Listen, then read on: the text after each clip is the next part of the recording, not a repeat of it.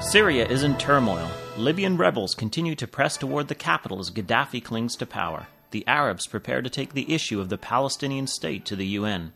Iran makes a deal with Russia in regards to its nuclear program, and terror attacks and rockets strike Israel.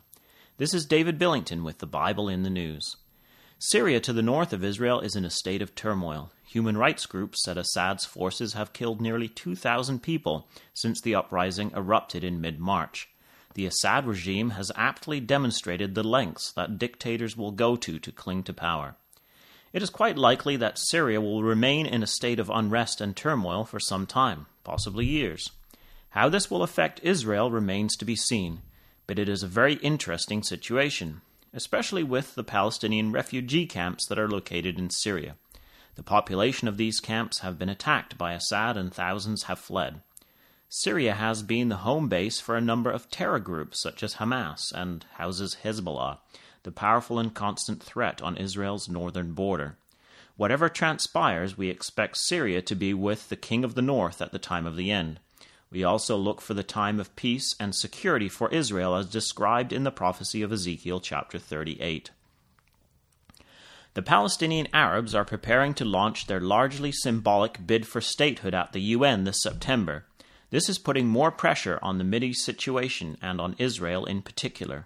However, due to the developing instability in the Mideast, Israel is becoming more and more vulnerable to the idea of a Palestinian Arab state within its borders. Then there continues to be the problem of Iran's nuclear program. This week it was reported that Iran and Russia had claimed the first step to a nuclear deal. Meanwhile, Saudi Arabia and some of the Gulf states are becoming increasingly worried about Iran's influence in the region and the potential threat to their power. Iran has been fomenting and endeavoring to use the Mideast unrest to further its influence in the region. There have been several reports over the last while of the Saudis working quite closely with Israel to counter this threat.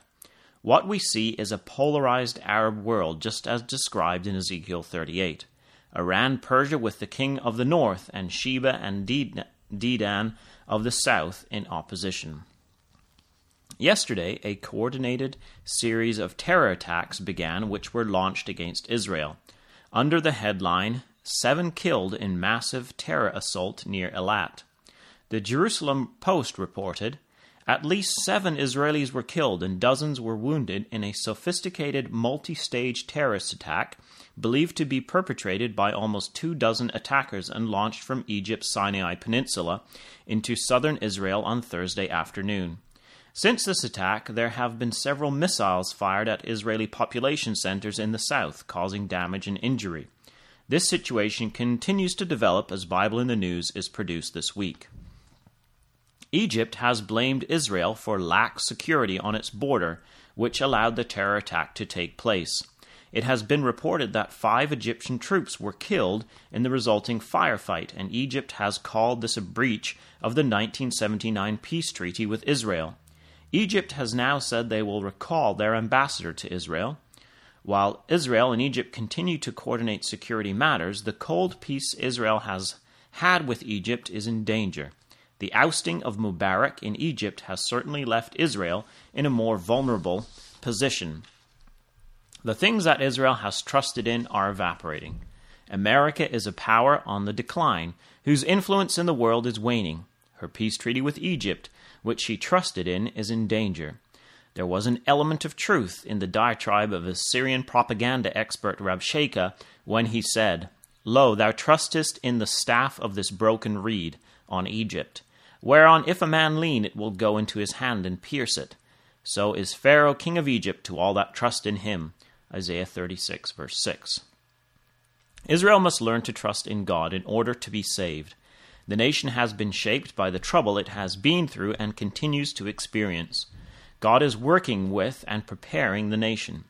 Over the last decade, there have been several instances where she has turned to God in prayer. This, however, has not been done in truth. The nation must be educated in the truth. This will not happen until after the return of the Messiah. Israel cannot be saved until the deliverer comes and establishes the new covenant with Israel, as we read in Romans 11, verse 20, and Jeremiah 31, verses 31 to 34. And so all Israel shall be saved. As it is written, there shall come out of Zion the deliverer, and shall turn away ungodliness from Jacob. Behold, the days come, saith the Lord, that I will make a new covenant with the house of Israel and with the house of Judah, not according to the covenant that I made with their fathers in the day that I took them by the hand to bring them out of the land of Egypt, which my covenant they break, although I was an husband unto them, saith the Lord. But this shall be the covenant that I will make with the house of Israel. After those days, saith the Lord, I will put my law in their inward parts, and write it in their hearts, and will be their God, and they shall be my people. And they shall teach no more every man his neighbor, and every man his brother, saying, Know the Lord, for they shall all know me, from the least of them unto the greatest of them, saith the Lord. For I will forgive their iniquity, and I will remember their sin no more. While Israel has not yet been saved, and will not be until the deliverer comes, God has been acting toward them in mercy and with favor. They have been brought back to their land again. The time to favor Zion has come. Psalm 102, verse 13. With rather cold, hard human thinking, we may imagine that God will not act with favor toward Israel before they are clothed in the new covenant. This is not the case, however. Neither was it the case with Adam and Eve. After the first couple had sinned, it was God who sought them out in the garden, found them, and clothed them in the covenant skins. Before they called, God answered. So it will be with Israel. And it shall come to pass, before they call, I will answer. And while they are yet speaking, I will hear. The wolf and the lamb shall feed together, and the lion shall eat straw like the bullock. And dust shall be the serpent's meat. They shall not hurt nor destroy in all my holy mountain, saith the Lord. The Middle East is experiencing a major reshaping. The angels are hard at work preparing for the introduction of the King of Israel into the world. As time moves on, a totally new situation will arise in the Middle East. An old order of things is being swept out of the way, and the scenery is being changed, and the stage being set for the next act in the purpose of God. The prophet Ezekiel provides us with a snapshot in chapter 38 of the situation in the world just before the battle of the great day of God Almighty takes place.